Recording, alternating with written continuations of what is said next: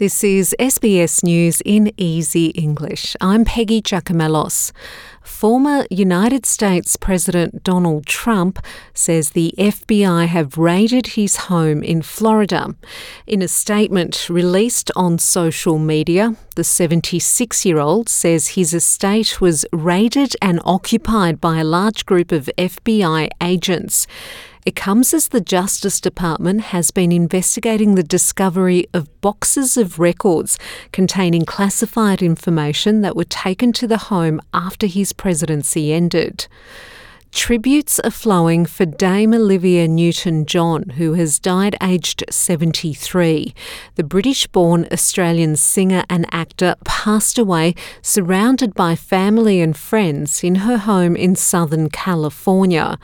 Her husband, John Easterling, confirmed the news in a statement on social media, asking that the family's privacy be respected at this time.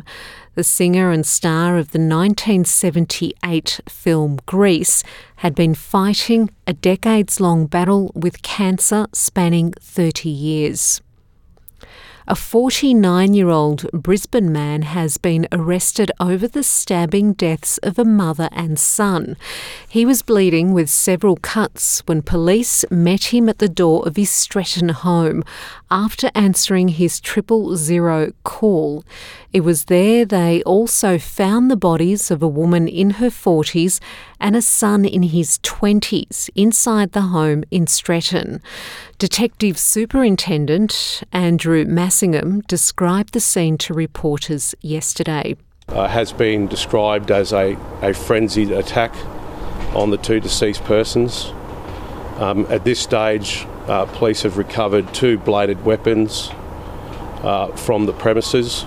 A University of Sydney study has found people with disability and their carers experienced profound impacts during and after the 2017 Northern Rivers floods.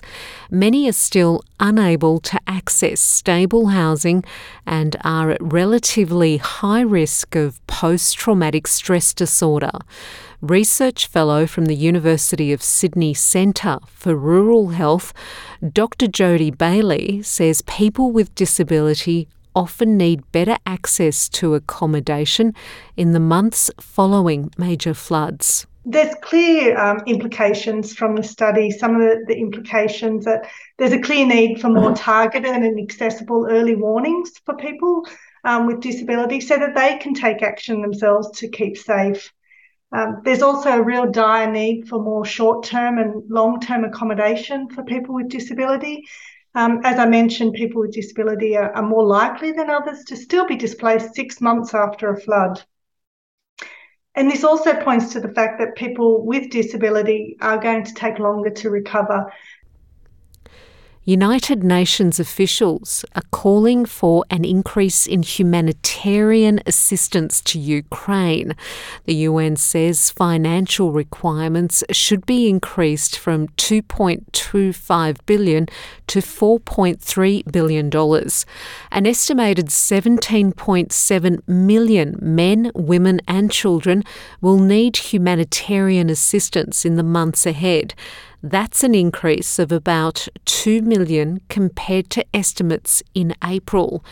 UN spokesman Stefan Juraric says the appeal is being extended until December due to the worsening situation.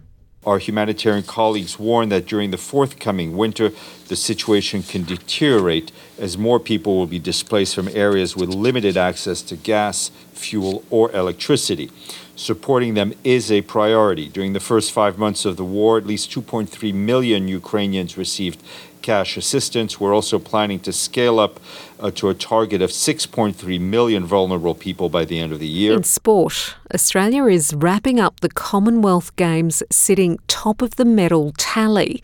Australia has achieved a total of 178 medals, with England just shy of 176. The final gold medal of the Games went to the Kookaburras, who have won in the men's hockey, beating India 7-0. It marks the 7th straight gold for the Australian men's team, won at the Commonwealth Games.